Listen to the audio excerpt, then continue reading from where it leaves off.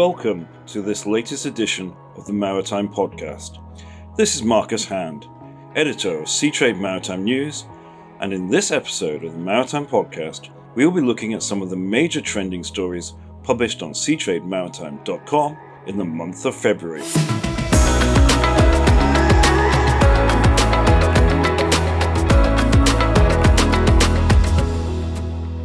First off, we will be looking at the shift to alternative fuels and the decarbonisation of shipping.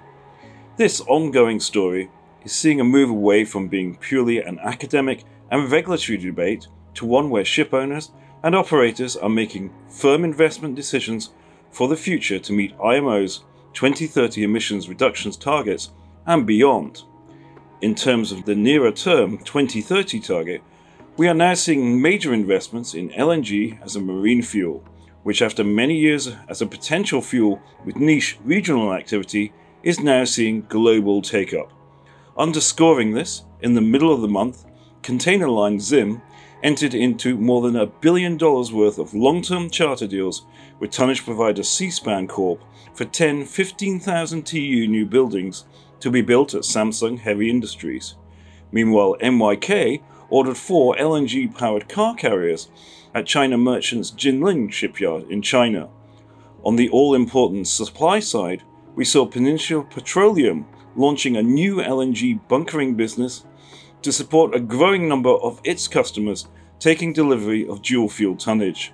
Peninsula was also involved in the first LNG refueling of the world's largest LNG-powered bulker, the 180,000 deadweight HL Green, in Malaysia with Petronas Marine.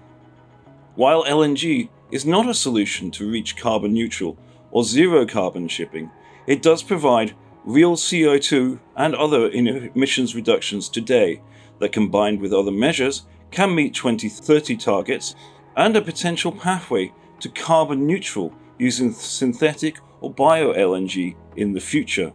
As Hapag-Lloyd CEO Rolf Haben-Jansen explained during the virtual SMM event, we have opted now to build a couple of ships that are going to run on LNG, also because those ships will have the option to run on synthetic gases as well, which is in our view at the moment the most likely technology that will prevail over the upcoming couple of years, but even that remains to be seen.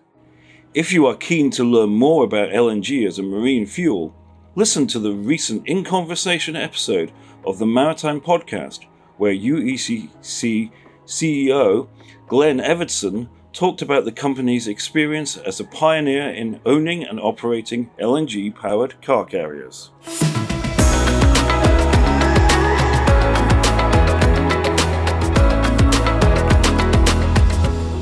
Looking further ahead, there has been increased activity around carbon neutral and zero carbon shipping projects with a nearer term horizon.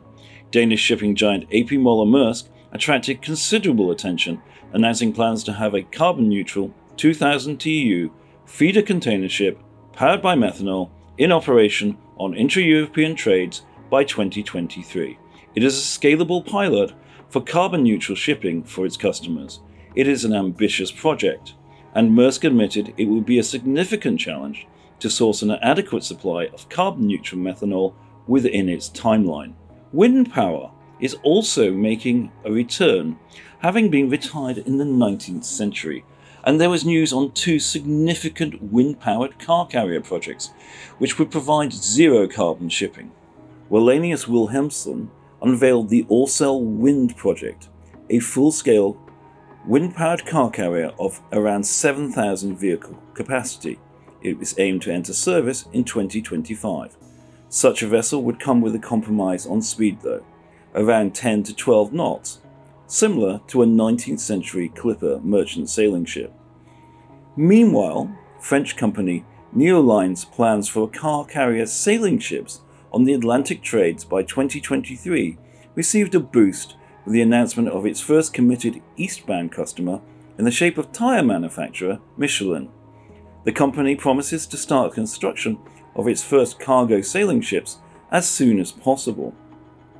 In a somewhat curious piece of PR speak, Neoline describes itself as the first shipowner orientated towards energy sobriety. We are not quite sure what this means, but maybe there is an opportunity for a 12-step program to help ship owners to stop using carbon-based fuels.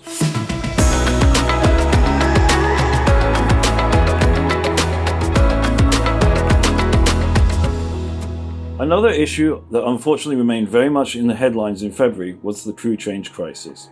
Hopes that the ongoing crew change crisis was seeing some kind of resolution were dashed by the emergence of COVID-19 variants late last year, triggering a whole new series of travel restrictions. Echoing the sentiments of many in the industry, DNVGL Maritime CEO Knut Orbeck Nielsen expressed shock that more than 70% of IMO member states had still not recognized seafarers as key workers. In a major development, the Neptune Declaration on Seafarer Wellbeing and Crew Change, announced in late January, has now been signed by over 600 companies and organizations, with more being added on a daily basis. Indeed, I had 2 such press releases in my inbox this morning. While it is heartening to see the way the industry has come together on this issue, the proof of the Neptune Declaration will very much be if it can turn this collective will into concrete action to get crew change functioning on a global basis again. The situation off the coast of China has already reached breaking point, with more than 60 bulkers caught in an unofficial ban on Australian coal imports, with some seafarers now on vessels as long as 20 months. After over 6 months of trying to reach agreement with charterers on crew change for the bulker Anastasia, MSC simply took the decision to request the master to sail to Japan to relieve the vessel's stranded seafarers. The International Transport Workers Federation called on other owners to follow MSC's lead. Meanwhile, in some good news, the shipping hub of Singapore passed the 100,000 mark on crew change in February.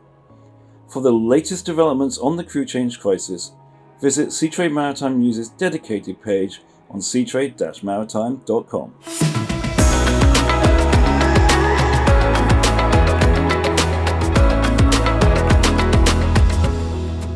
Another issue of serious concern that has continued to make the headlines in February was the large-scale loss of containers from box ships in severe weather, in particular on the Trans-Pacific trade. The latest incident involved the 13,100 TEU Maersk Eindhoven on 17 February.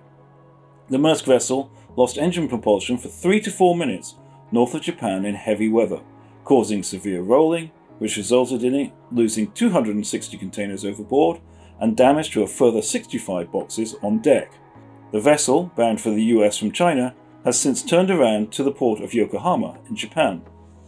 While the Maersk Eindhoven incident differs from those of the Maersk Essen, which lost around 750 containers, and the one Apus, which lost 1,816 containers, in that the Maersk Eindhoven incident also involved an engine stop as well as severe weather, the incident highlights a major issue of concern to the industry and insurers, as well, clearly, its customers. Apart from the loss of cargo, associated financial costs, the incidents also have a reputational impact with global news coverage. They also take much-needed capacity out of service for lengthy periods. The one Apus is unloading damaged boxes in the port of Kobe and is currently set to depart in mid-March, some 3.5 months after the incident happened on the 30th of November 2020. That is all we have time for this month. To read these news stories talked about in this episode of the Maritime Podcast and many more, visit Seatrade Maritime News at seatrade-maritime.com. Thank you for listening.